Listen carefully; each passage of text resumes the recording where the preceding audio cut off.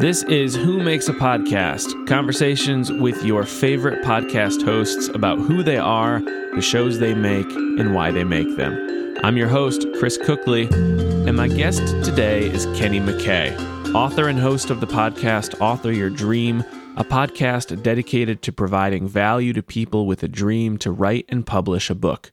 Kenny grew up in America but has lived in the UK since 2010. Kenny, welcome to the show.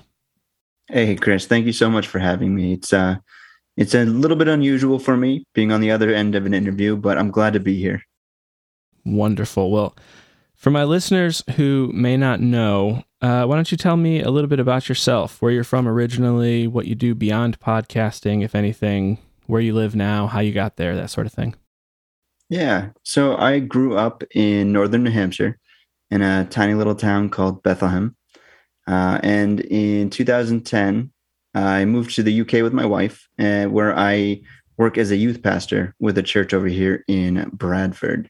So when I'm not podcasting, I'm doing a lot of work with young people, raising a family. I've got 3 kids, 9, 7, and 4. So it's a bit of a crazy life trying to fit podcasting and stuff in, but it's working so far. Did you meet your wife before you moved over there, or did you guys meet when you got there? Yeah, she's from Nebraska. We both met when we were in Bible college in Oklahoma. Cool. And then came over in 2010. Is the youth pastor thing, is that something that you have always done, or what did you do maybe before that or before you got into podcasting? Yeah, I graduated when I was 17. I had enough credit, so I figured why stay in school for another year when I didn't need to. And then ended up going into Bible college right out of high school. So started, 2007, I made my first trip over here. And that's where I really started working with young people and really got a heart for them and for the UK. So I've really just been youth pastoring for most of my life. I'm 33 now. So my first trip, I was 19. Wow. So I've been doing that for a long time, but I've been a telemarketer. I've been a grocer. I worked at a Christmas themed amusement park. So I've had different jobs, but this has been my main calling and vocation. Yeah. That's kind of an eclectic mix. Yeah, I'm an eclectic person. How did you end up in the UK? What was it about the UK that drew you over there? Yeah, I met the mother of a pastor when I was in Bible college, and she was saying that her son has internships, and they bring people over for 3 months during the summer, and they have them work with the church. And I was like, you know what, that actually sounds like something I'd really like to do. I got hooked up with him through her. He was American, and they were down in Manchester.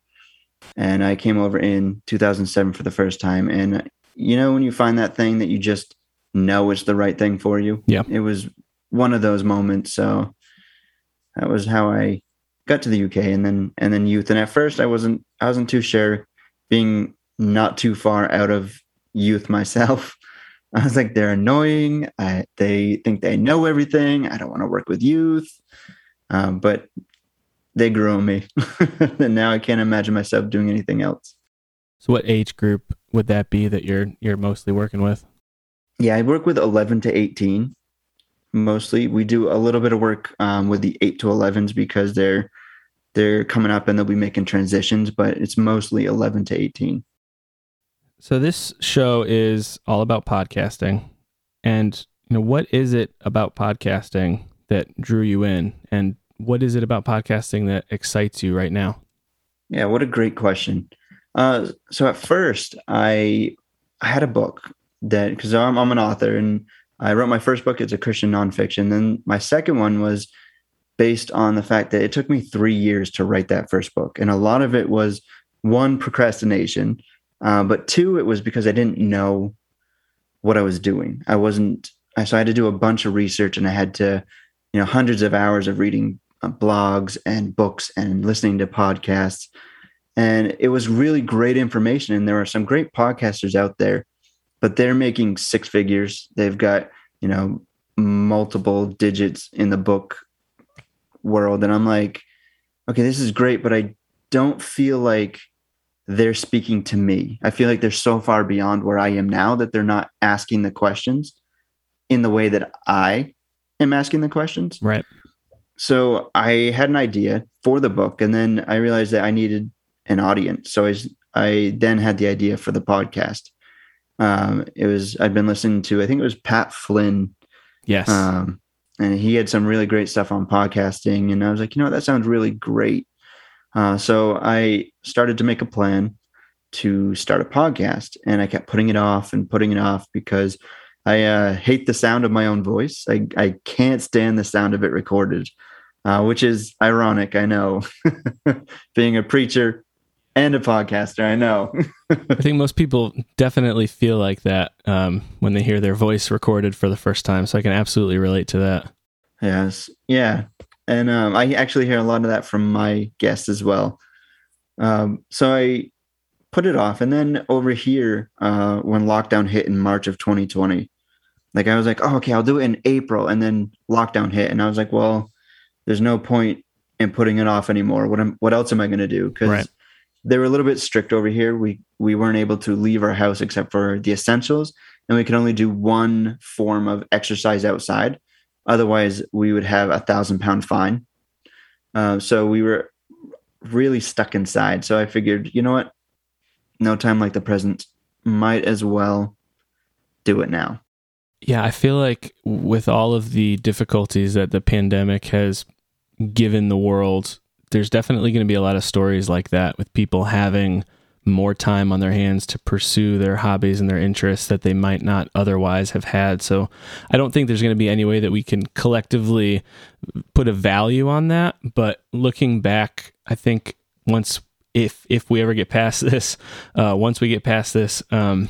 would be really cool to be able to collect all of that art that's probably being created as part of this being stuck inside thing that a lot of people went through.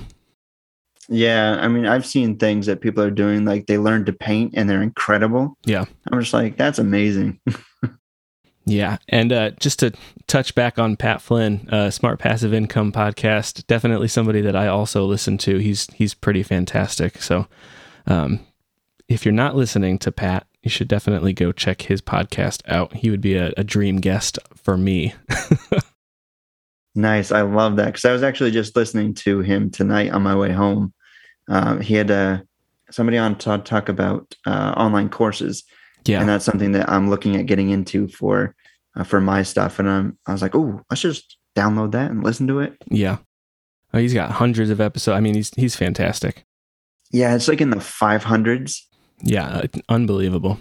So you started last April, and I actually have a friend, Andrea Norse, who is a guest on your podcast, which is how I kind of got to know about you. She told me about your podcast, and I've listened to quite a few episodes of yours, actually, because outside of this podcast, I'm also, trying to write books and self-publish, and that's, a conversation for a different day. But yeah, you have, almost 50 episodes as far as I can tell at this point. So,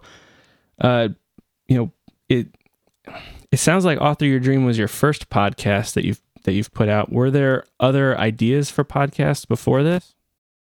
There actually wasn't. I hadn't really thought about doing the podcast before I came up with the idea for my book, which is also called Author Your Dream. But I was like, you know what? Let's just go for it. Why not? But because I love listening to podcasts. And I know one of your questions is, do I listen to a lot? And I do. Like I've got a good 12 podcasts that I like to listen to. And again, I'm very eclectic. So it's everything from Pat Flynn to medieval history to, listening to things on leadership. It's incredible the variety of information that you can get from various podcasts as far as a niche medium. Or a medium that holds a lot of niches. Podcasting seems to have a little bit of everything. So yeah, that was, one of my questions. So it's great to hear that you also consume as well as make a podcast. I think that probably if you're not listening to podcasts, it would be difficult to make a good podcast like you do. Yeah, definitely. So this is, podcasting, fairly fast growing segment. I don't have any numbers about that, but why do you think podcasts are so attractive to listeners? What is it about them that's drawing people in? I think it's because you can do it no matter what you're doing. You can do it while you're running. You can listen to them while you wash dishes, while you're working out, and it's not something that you have to stop what you're doing to sit down and listen to. You can just take it with you and get something, learn something new, be entertained, and it doesn't really interrupt the flow of your life. Yeah, I run into that quite a bit. Commuting to work or doing the dishes or anything like that. It's hard to watch a YouTube video while you're doing those sorts of things, but podcasting definitely something that you can consume at that same time.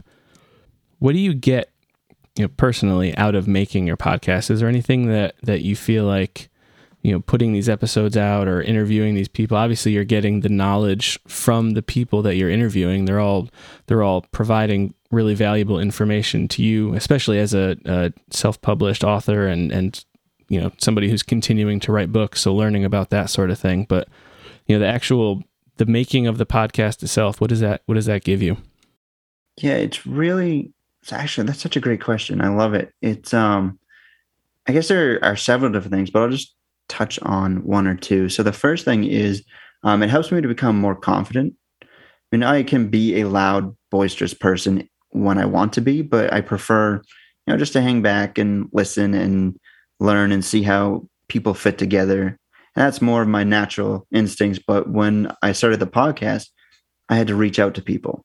I had to ask them if they would be willing to come on this show that nobody's ever heard of and has 0 listeners and one listener, and it's not my mom because she doesn't listen to it. It's probably my wife. But so I learned confidence, and it really helped me to feel more confident reaching out to people, because that was something that I hated doing, was the cold contacts. Yeah. But I have never had somebody be like, "Oh, I can't believe you're texting me or you're messaging me. Go away. I don't want to be on your podcast." Right. It's been, "Oh my goodness, thank you so much for thinking of me. Yes, I'd love to." And that positive experience has really given me the confidence to go forth because I do some street work in my youth work. So it's taken that from the podcasting and translated it into my everyday life, where I'm a little bit more bolder when approaching young people I've not had engagement with before. I was just going to ask you about that, if it related back to your youth pastoring at all, if the podcasting, the confidence from that tied back in any way. It definitely does, in the way that I just was mentioning with the confidence thing, but it also helps me with being more confident in my voice. Because like I said earlier, I don't like the sound of my recorded voice, but as I've had to listen to myself, for almost 50 episodes and edit myself, I'm like, okay, it's actually not that bad. Yeah, it definitely, it takes a little time to get used to that, but yeah, everybody's voice, it's just your voice. It is what it is. What are you going to do about it? Yeah, I think when I first did it, I looked at my wife and I was like, how can you stand living with this voice? And she's like, "It's your voice." I was like, "Yeah, but it's not the one I hear." Yeah, right. Yeah, that's definitely a common reaction. What's something that you've learned about podcasting that maybe you didn't expect to learn when you started? So the first thing that pops into my mind would be that podcasting is more than just talking on a mic. There is a lot more behind the scenes that you don't see. So my shows are about 50 to 53 minutes, maybe, sometimes a little less, sometimes a little more, but I spend a good 5 to 6 hours contacting people, communicating with them, getting them on the episode, recording the episode, editing the episode, then doing all of the promotional material and all that stuff. So it takes a lot of time, and that's not something that I was expecting when I first started out. And now with hindsight, I probably could have thought it through a little bit more and said, actually, it's going to take a little more than I'm expecting.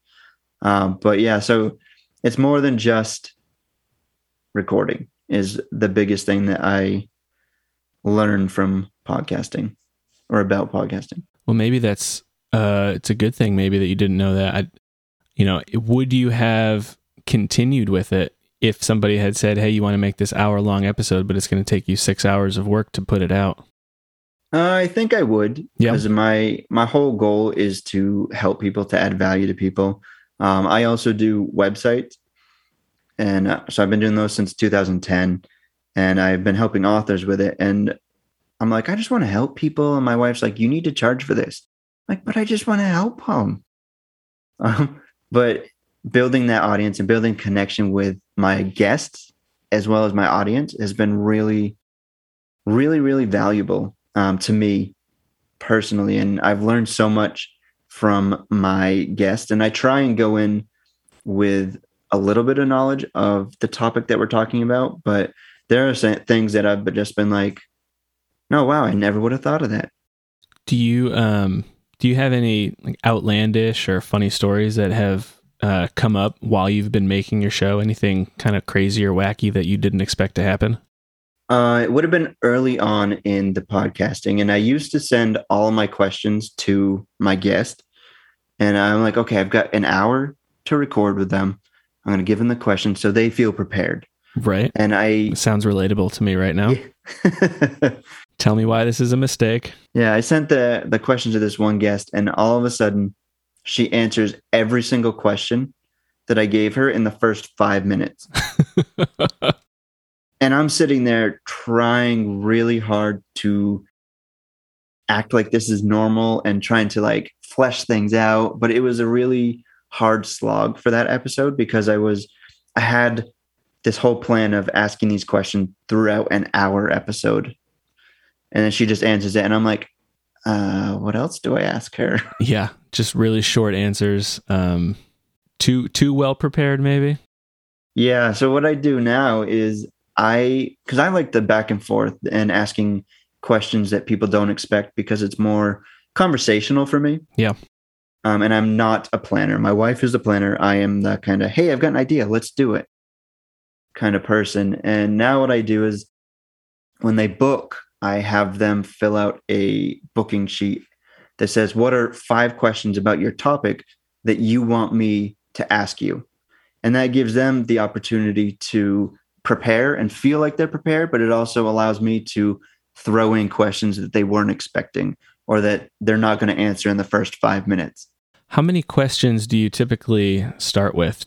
Is there a number, or is it 5 for your hour-long episode and you just hope to think of more as you go? I know that I sent you questions in advance. I don't even know how many are on this sheet, but there's probably 40 or 50 of them. Yeah, so I ask for 4 or 5 from my guests, and they'll give me their stuff, and I'll ask them those questions. But then as they're talking, I'll listen for points of interest or something that I think as a new author, I would have wanted to know more about. So I ask the question and I dive a little bit deeper into what they said. Or sometimes I just get a question and be like, you know what? This relates to this. Let's just ask this question because I think it'll be really good. And people seem okay with doing that because it is just a conversation between myself and them. Well, so it wasn't always like that. It sounds like you did have a list of questions at one point. How long do you think it took before you maybe built up the confidence or just got experienced enough with making a podcast before you felt like you could handle it in that way? I think I would have preferred to handle it this way from the beginning, but I felt that people needed to feel prepared. So because this is how I am in ministry and how I talk with young people. I'll just have a conversation with them, and then I'll ask questions based on the content of what they're saying. It shows genuine interest in what they're saying. It shows that I'm not just asking a formatted list of questions, because a lot of times in my work, people who are older will go to the young people and just be like, oh, how was school? And they'll get 8 people asking the same question. So I try and not do that. I try and ask questions based on the content of what they're saying. And I would have preferred to start it out that way, but I didn't because I thought they needed it. Yeah, learning points for me here probably.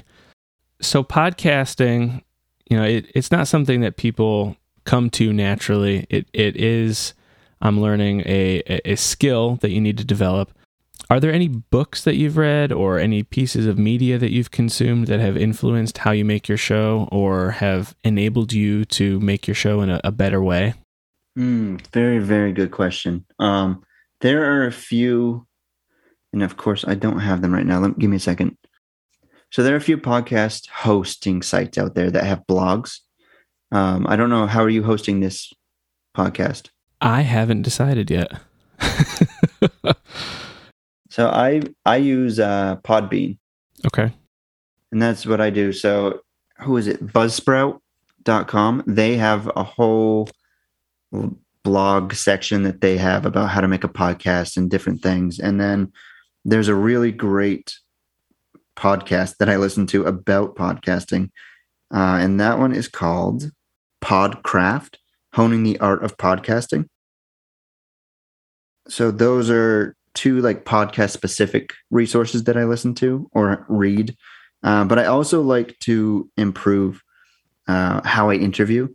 So I have been reading a book, and I'll just pull it up real quick and tell you. It's called Talk to Me: How to Ask Better Questions, Get Better Answers, and Interview Anyone Like a Pro. And that's by Dean Nelson. And I've been reading that, and it's been really helping me to take a different approach or a better approach to interviewing. Yeah, I'm going to have to order that for sure.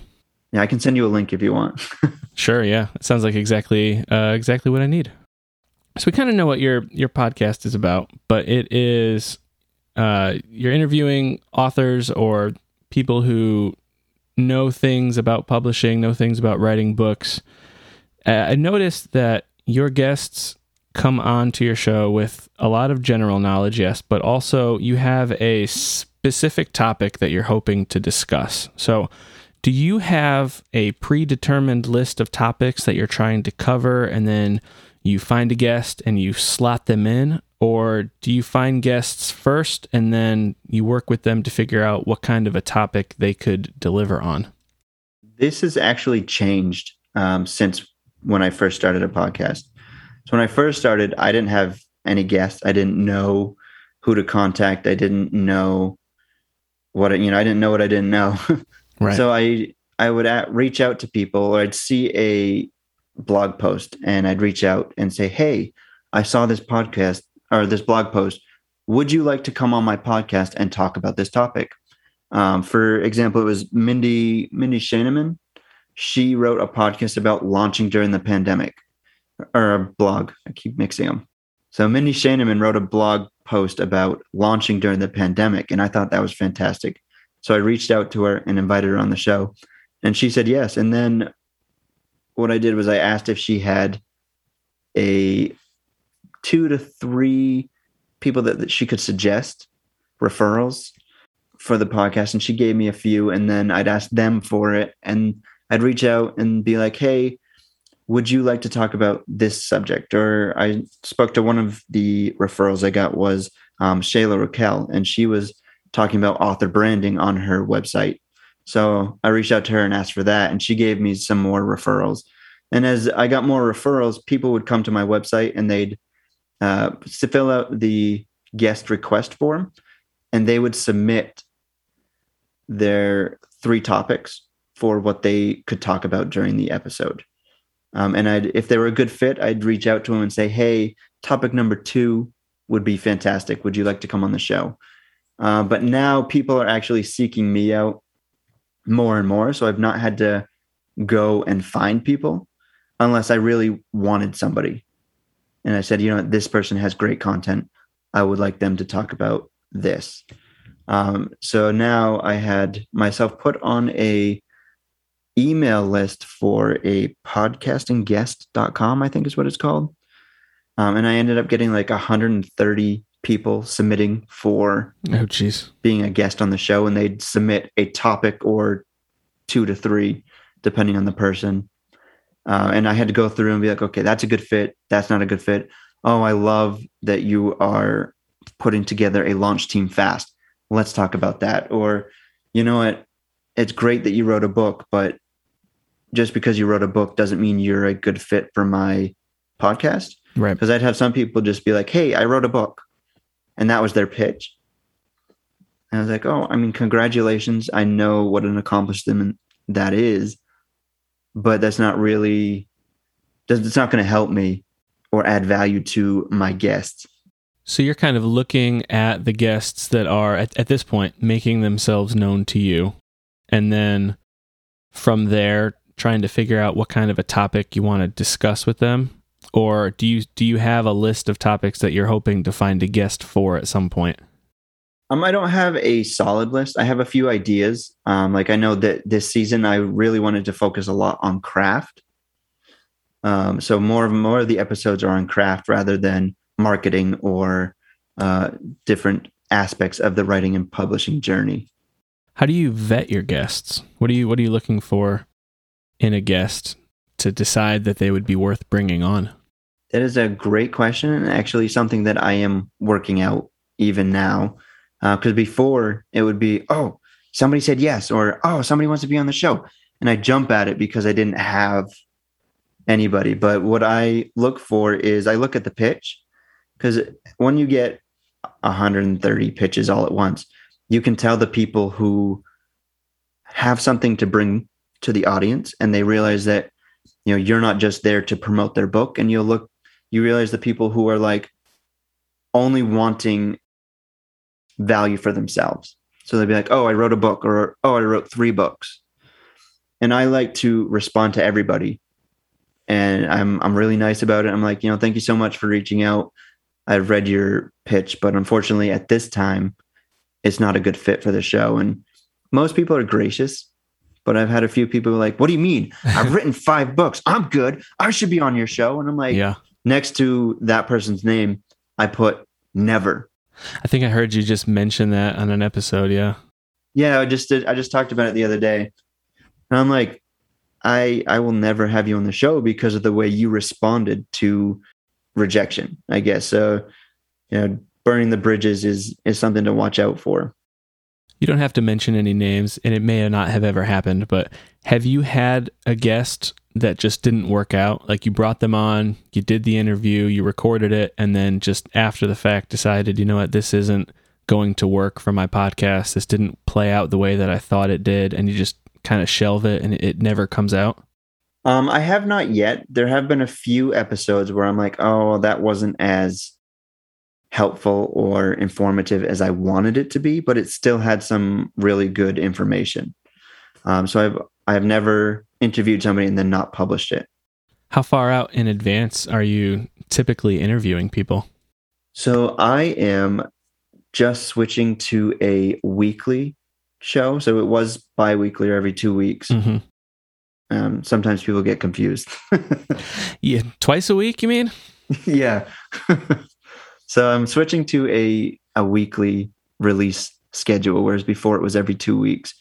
And now because of that, I don't want to all of a sudden be like, oh no, I don't have a podcast episode. I need to quickly record, edit, promote, market, do all that stuff in 2 days. So I try and do so right now I have just released one yesterday. I have one that's already recorded, and then I have one that I will be recording tomorrow. And I've already booked people for the next week. So I try and have it a good 2 to 3 weeks in advance.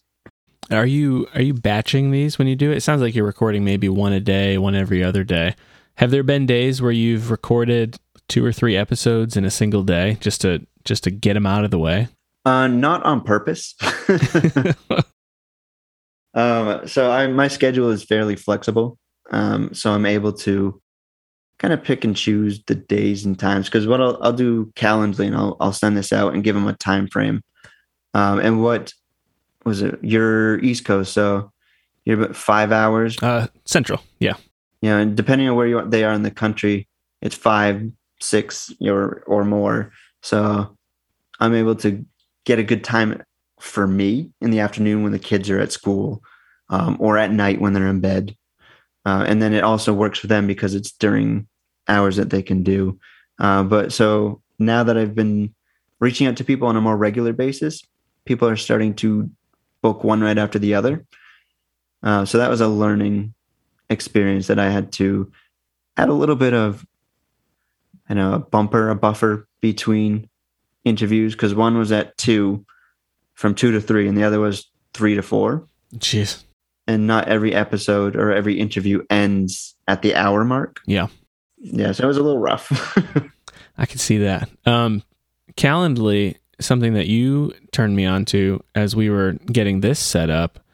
Really cool app. If you've never heard of it, allows you to plug your schedule in, set available hours, and then set which days you are available to conduct an interview or to set up a Zoom call. Is that something that you used right from the beginning, or did you have to find that? And I assume if you're still using it, it made things a little bit easier for you. Yes, I did. I would think it was Pat Flynn who was talking about bookaguest.com, I think is what it was. But it's a paid subscription to it. And I was like, well, I'm not making any money. And I'm a youth pastor. I don't make loads of money anyways. So I was looking for the free option, and Calendly so far has been really good because it gives you one free you get a free trial, but then after that it goes to just one booking form, which has been working so far. But yeah, so I've used it from the beginning, and it has really helped me to keep everything organized because, like I said, I'm not the most organized person. Yeah, I've had a couple episodes that have booked through there, and it's been great so far. So really appreciate that heads up on that one. Yeah, because you can put some questions in there for your guest. Like on mine, I put, do you have a short bio that you'd like me to read? And when they book, they fill it out. It's a required field, so they have to fill it out before they can submit the booking. That's a great spot for that to go. Yeah, so I do that, and then there's there's a questions, like what are the 4 to 5 questions about your topic? Do you have a book or product that you would like to promote during the episode? Because when I entered this, I wanted to, 1, add value to the audience of aspiring authors, and 2, add value to my guests by giving them the opportunity to promote something. So that's all in the booking form that they have to fill out before they can submit. Yeah, it's clever. That's good to capture that on the front end. One of the issues that I've had throughout my life when I start a new project, such as this, is that I get excited up front and I put a lot of work in, and I make something, but then I kind of lose steam and I get interested in something else and it kind of falls by the wayside, which is not what I want to happen with this podcast. So you've released almost 50 episodes of Author Your Dream as we're recording this. How do you stay motivated to keep creating new episodes? Wow, that is a great question. And we are cut from the same cloth. I get to that point where I'm like, oh, it was fun. It was good for the first little bit, but now I'm a little bored. Let's move on to the next exciting and new thing. Yeah. And that's the thing about interviewing people. That's why I made it an interview podcast, because I started with it was like 1 week was an interview, 1 week was just me, and I hated just me. I loved the back and forth and the connection with the other person. And because it's a new person every week, it's always new. So that motivation and that excitement is always there. And there are times where I'm like, oh, I just wish I could cancel this. I don't want to do it. But then I get on and I'm like, that was a fantastic episode, Jen. My wife's name is Jen. Like, that was a fantastic episode. It was really great. I'm so glad I did it. But it's the motivation is that it's new. It's something that isn't same old. So it really helps me to keep going. Each conversation's different. Yeah. Well, that's good to know. I'm glad that I have chosen this format. Maybe that'll help keep things moving. You mentioned earlier that seasons. And I think when you first started the podcast, maybe you were not doing seasons, or were you? Or if you weren't, why did you decide to move to seasons? Yeah, I wasn't at first. But then as I got into like episode 20, I was like, you know what? I kind of want a break. So by having a season, it allowed me to take a short hiatus, but also to take that hiatus and plan for season 2, or plan as much as I do. And that helped me to really just not get overworked or burn out.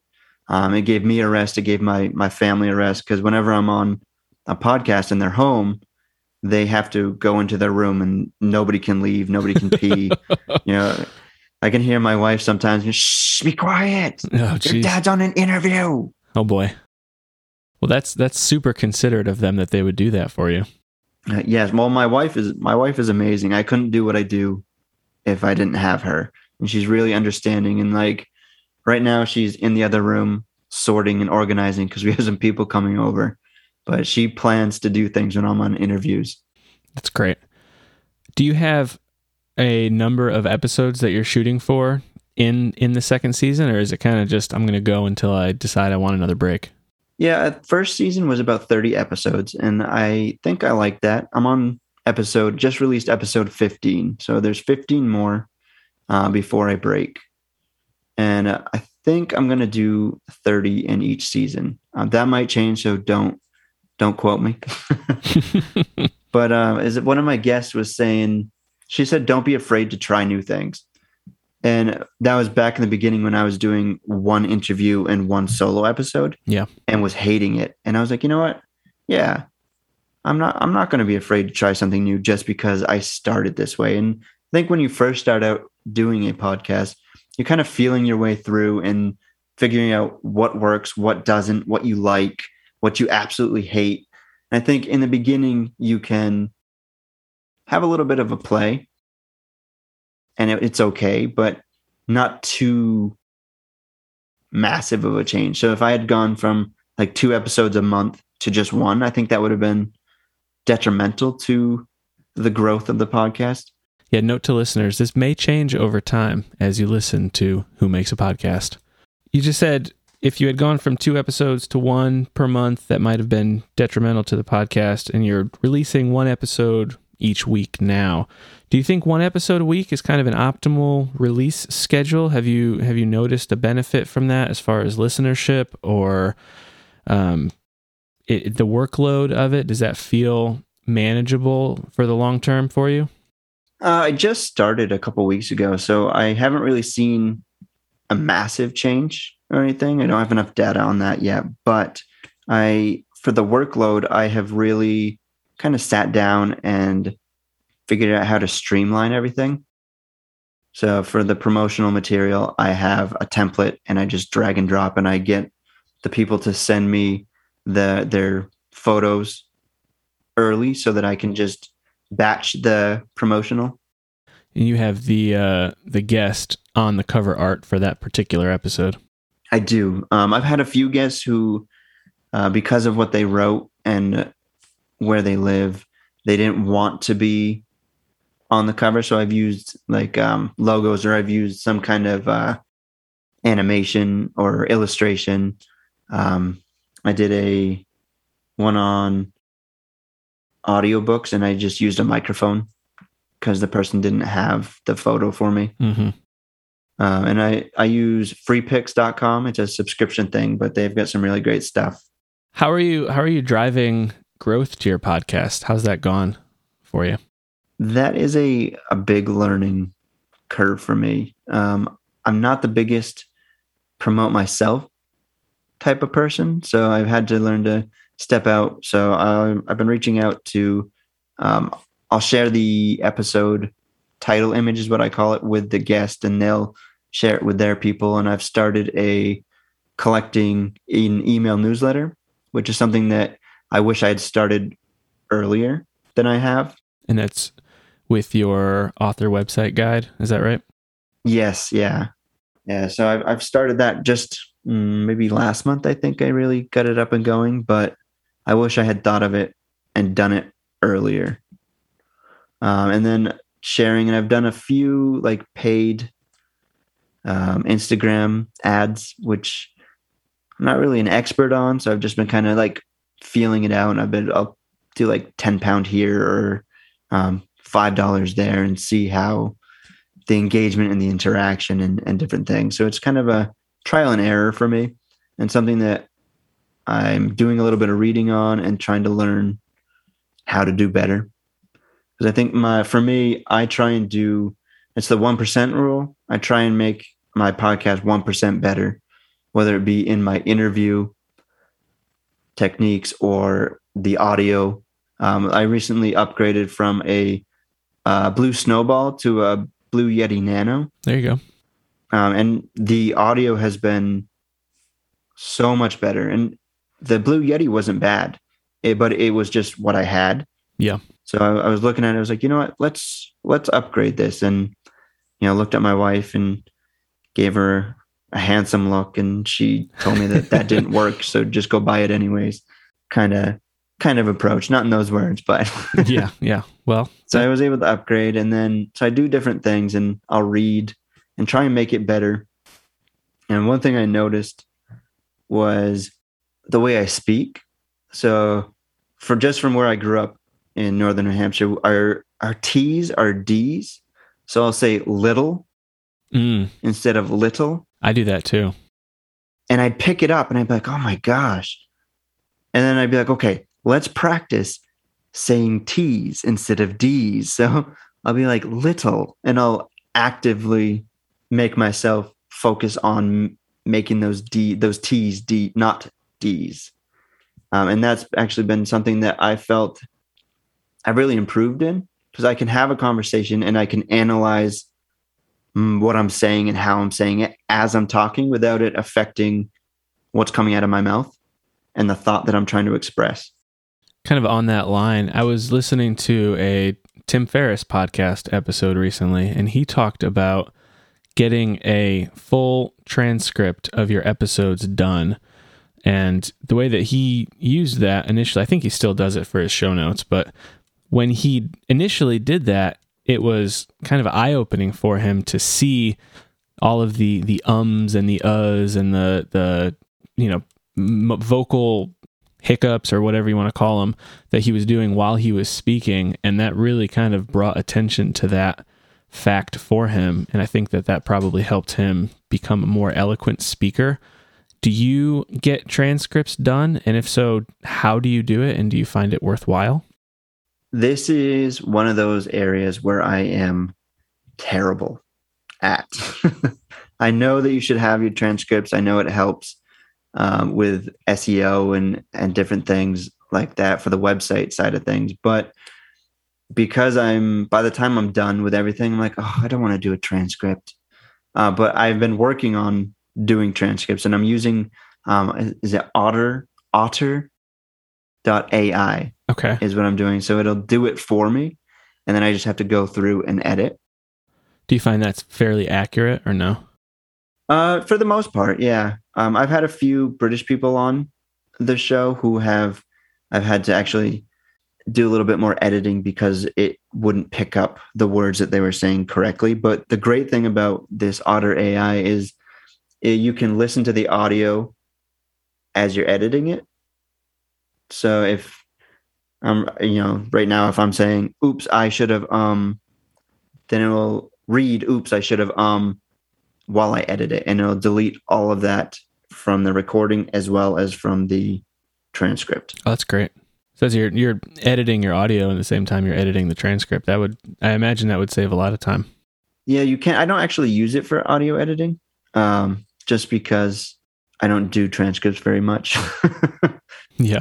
But it's something I'm working on. It's that 1% thing that's on my list of improving.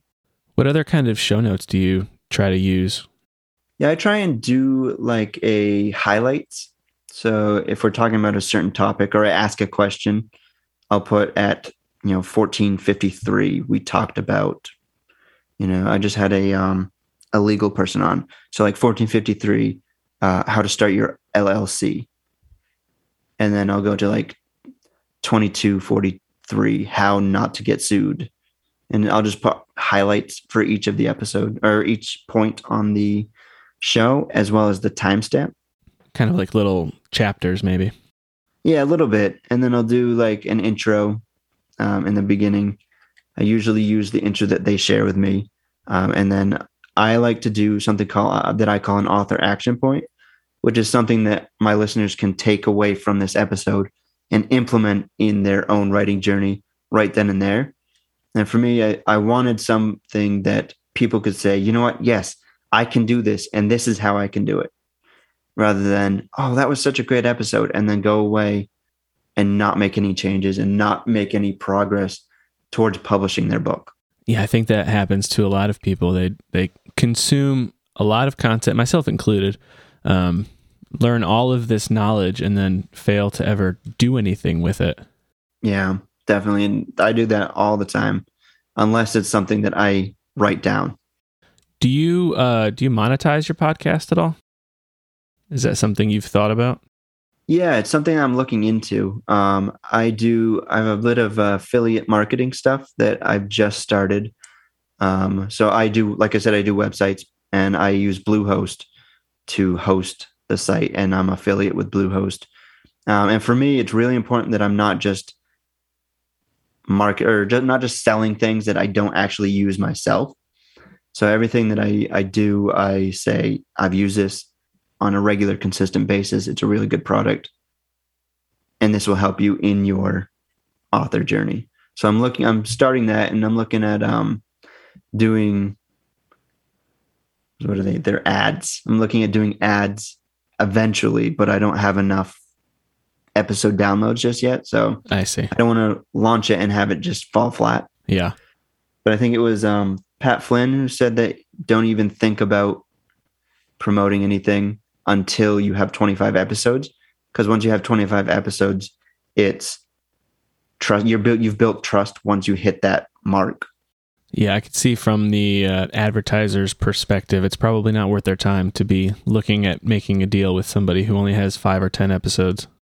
Yeah, no, definitely. And I mean, unless your episode has, like 100,000 downloads, which it sounds crazy, but there are podcasts out there with that amount. Yeah. Or you have a huge name already baked in. Yeah. I think the Bluehost affiliate link might potentially prohibit you from being one of those. This podcast is brought to you by Squarespace. Yeah, that's all right.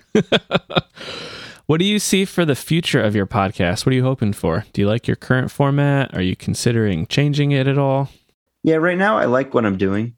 I've not had any complaints. I've actually had some really great feedback from listeners, and I don't check the reviews very often. So I stumbled upon one the other day that somebody had written like maybe a month ago, and I was like, oh, that was really nice. Reviews can be a dangerous area to delve into, I think. Yeah, especially if they're negative, because it can really, I haven't had any negative for my podcast, but I have had a specific episode where somebody was like, "That's ridiculous. This is crap," and I'm like, "Wait, what?" No, it's not. And for some reason, humans, we always seem to focus on that one negative review and just ignore the hundreds or thousands or whatever it is of people that are praising it. Absolutely. And it just like sits in your brain until you tell yourself, just let it go. Like that's what I had to do. Like, just let it go. It's one person. Yeah. Maybe you're not their flavor. Maybe they don't agree with what you were talking about. That's fine. Maybe they had a terrible lunch. Yeah, right. Podcasting can be something of an overwhelming field to get into with hundreds or maybe even thousands of choices when it comes to microphones and audio interfaces and software and things.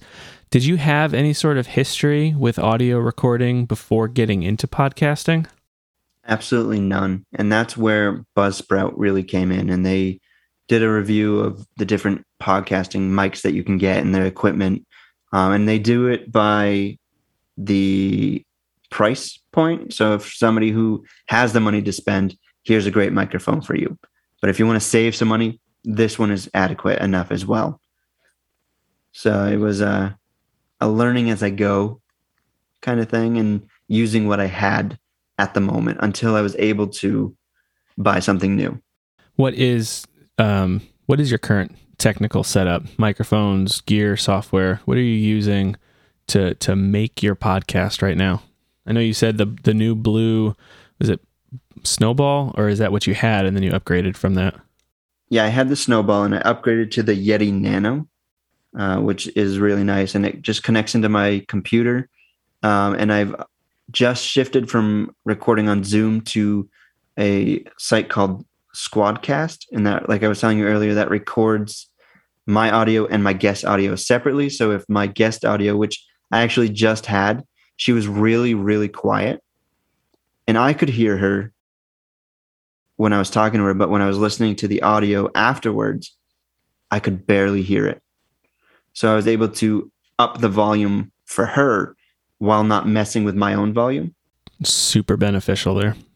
Yeah, and I was like, wow. So that's what really sold me on it, was having that one guest who was really quiet. Because I've had a few guests who it sounded like they're talking into like a funnel, or their microphone was all scratchy the whole time, the whole conversation, and there's not a lot you can do. No, that's hard to clean up. You can do so I use Audacity to do a bit of the cleaning up. So if there's background noise or we get like weird buzzes in the whole episode, but it'll be in the quiet spaces as well. So you highlight that and you can get rid of that sound across the episode in Audacity. So most of it's free because I don't make loads of money. Yeah. Off the podcast. I've made a few, maybe a couple hundred in the past, maybe 6 months that I've started doing it. So that would be through book sales or websites? Book sales, websites, the Bluehost. I've had some people take up the Bluehost offer. But yeah, so yeah, the websites, the affiliate marketing, book sales, and different things like that. So, but I like free as well. Yeah, free works for the most part. Free is great in a lot of instances on the internet right now. Yeah, and then I have it's a Sony headset. It's a noise canceling headset that I use when I write. I'll go to a coffee shop, turn it on. So I just plug it in the microphone, and that's pretty much my setup. We don't have the camera on right now, but I'm in my living room. I've got like one of those couches that has all pillows for the backing. So they're all piled behind me because I found that the way that I was sitting was hurting my back. So it props up my back, and then like the outside of the room is covered in toys usually. So it's nothing fancy. It's just something that is just what I have, really. And I'm actually looking at getting a sound box. I was looking at on Amazon. I can use it, put the microphone in, and then plop my computer on top. Okay. So you're talking, it's almost like a portable vocal booth. Yeah. Yeah. And it looks like that the egg crate foam stuff. Yeah, the couch behind you should be doing a good job deadening those echoes and stuff if it's got big fluffy pillow cushions. It does. It helps a little, but we're right next to the road as well. So we've got a big window, and our fireplace blows wind. But yeah, so I just use what I got. Did you find starting your podcast to be difficult? Actually, no. I thought it was really easy. It was probably the easiest part of the whole process. Like I said, I use Podbean, and the setup stuff is really easy. And then submitting it to all of the, like I'm on Amazon, I'm on Deezer, I'm on Apple, Google Play Store, the Google one. I don't know. I'm an Apple guy, so what else am I on? So I'm on everything I can get on. I submitted to for my podcast so that anybody anywhere could find me. So they give you an RSS feed, and then you're taking that RSS feed and handing it out to those distribution channels.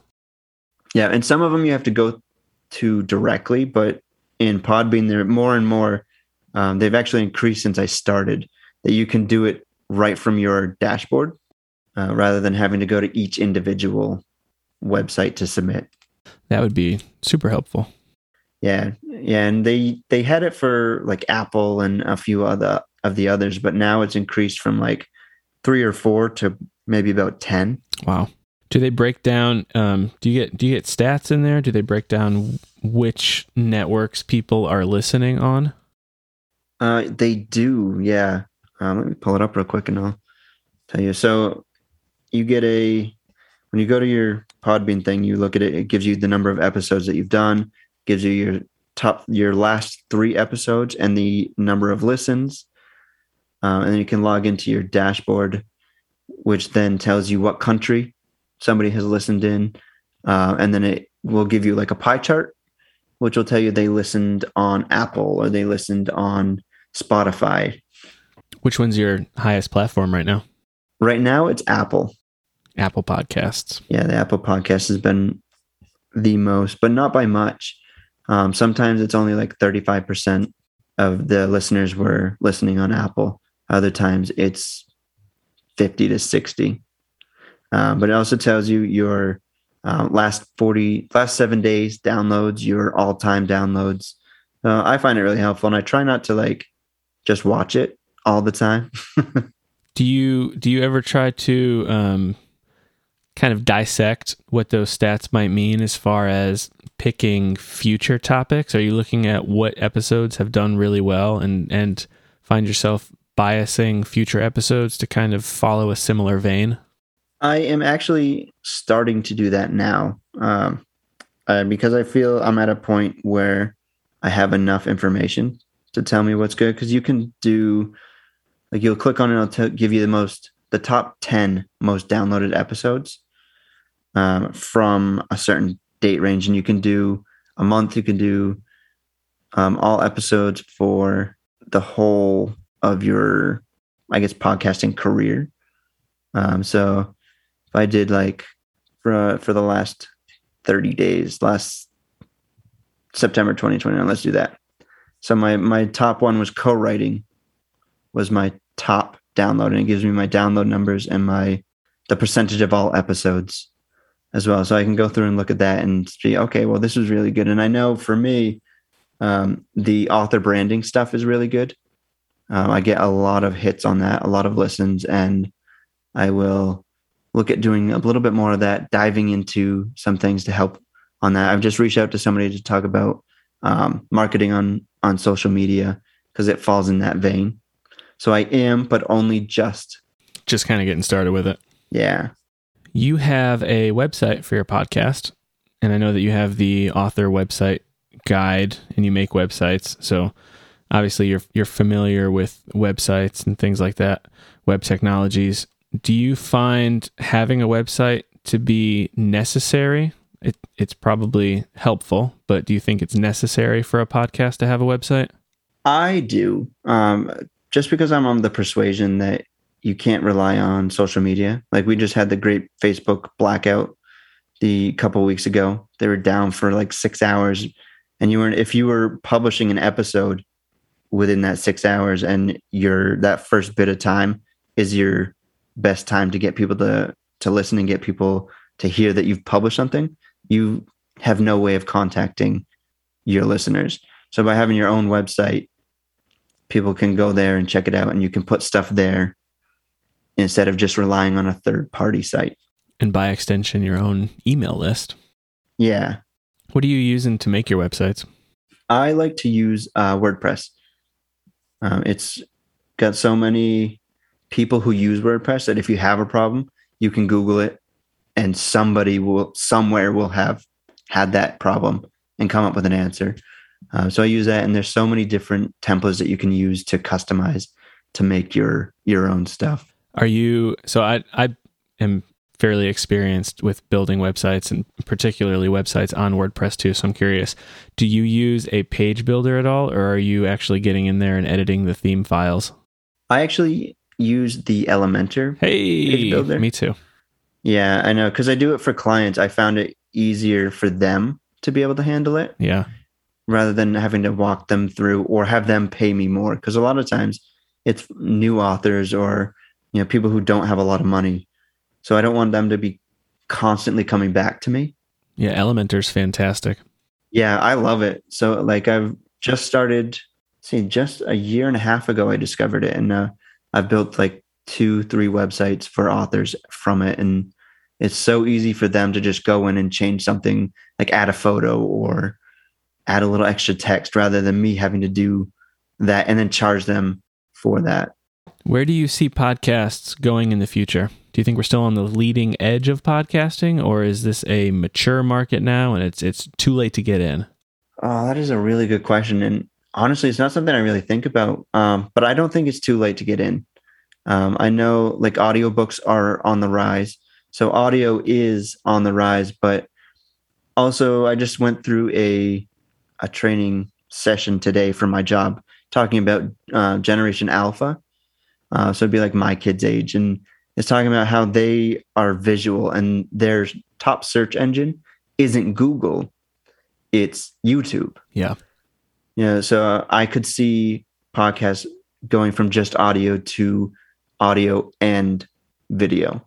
Do you have video components to your podcast? Are you putting your podcast episodes on YouTube? I'm not, just because at the time it was a lot of extra work, and I didn't have the capacity with everything else going on in my life. What I am doing now is starting to use clips to promote on social media, to post out, doing the Instagram. It's not Instagram story, or what was it? They just changed it. So they're reels now. So I'm doing Instagram reels instead of IGTV, and then putting little clips on in different places. And I've had some really good feedback from that, because Instagram is changing to not just photos, but they're tapping into the stuff that TikTok is doing. And because the generation that's coming up and who will be our future audience, they're going to expect the video. Yeah, that's something that I need to figure out. I am not on any of those platforms, so I need to get on there, I guess, and get some stuff going. What is one of the one of the most important lessons that you've learned about podcasting since you've started? Be genuinely you, I think, is probably the biggest thing. Don't try and be somebody. Don't be a personality, because that gets exhausting. Yeah, it'd be hard to keep up. Yeah, and because you're gonna have to be across your social media, across your website, on videos that you do, on the audio, you're gonna have to be that personality, because that's what you're putting out there. But if you're just being authentically you, then you can just do what you normally do and not worry about trying to be this character, be this person. I think that's really good advice. Is there anything else that you would like to talk about? Anything else that we should discuss about podcasting or about your podcast? Where can people find you? Yeah, for my podcast, you can find me at authoryourdream.com, so people can listen right on the website. Or like I mentioned, I'm on Spotify, Deezer, Apple, and pretty much all the podcasting places of your preferred podcasting platforms. Yeah. Okay. Well, thank you so much for coming on my podcast, Kenny. I really appreciate it. This has been great. This is, a learning curve for me. So I appreciate you kind of working through it with me and going through these questions. And I enjoyed this. So thank you. Yeah, I did too. I really appreciate you inviting me on. That was my conversation with Kenny MacKay, author and host of the podcast Author Your Dream, which can be found on all of the major podcast networks. You can also find Kenny at authoryourdream.com. My name is Chris Cookley, and you can find me at whomakesapodcast.com. This is Who Makes a Podcast. I'll be back next time with another conversation with another incredible podcast host. Thanks for listening.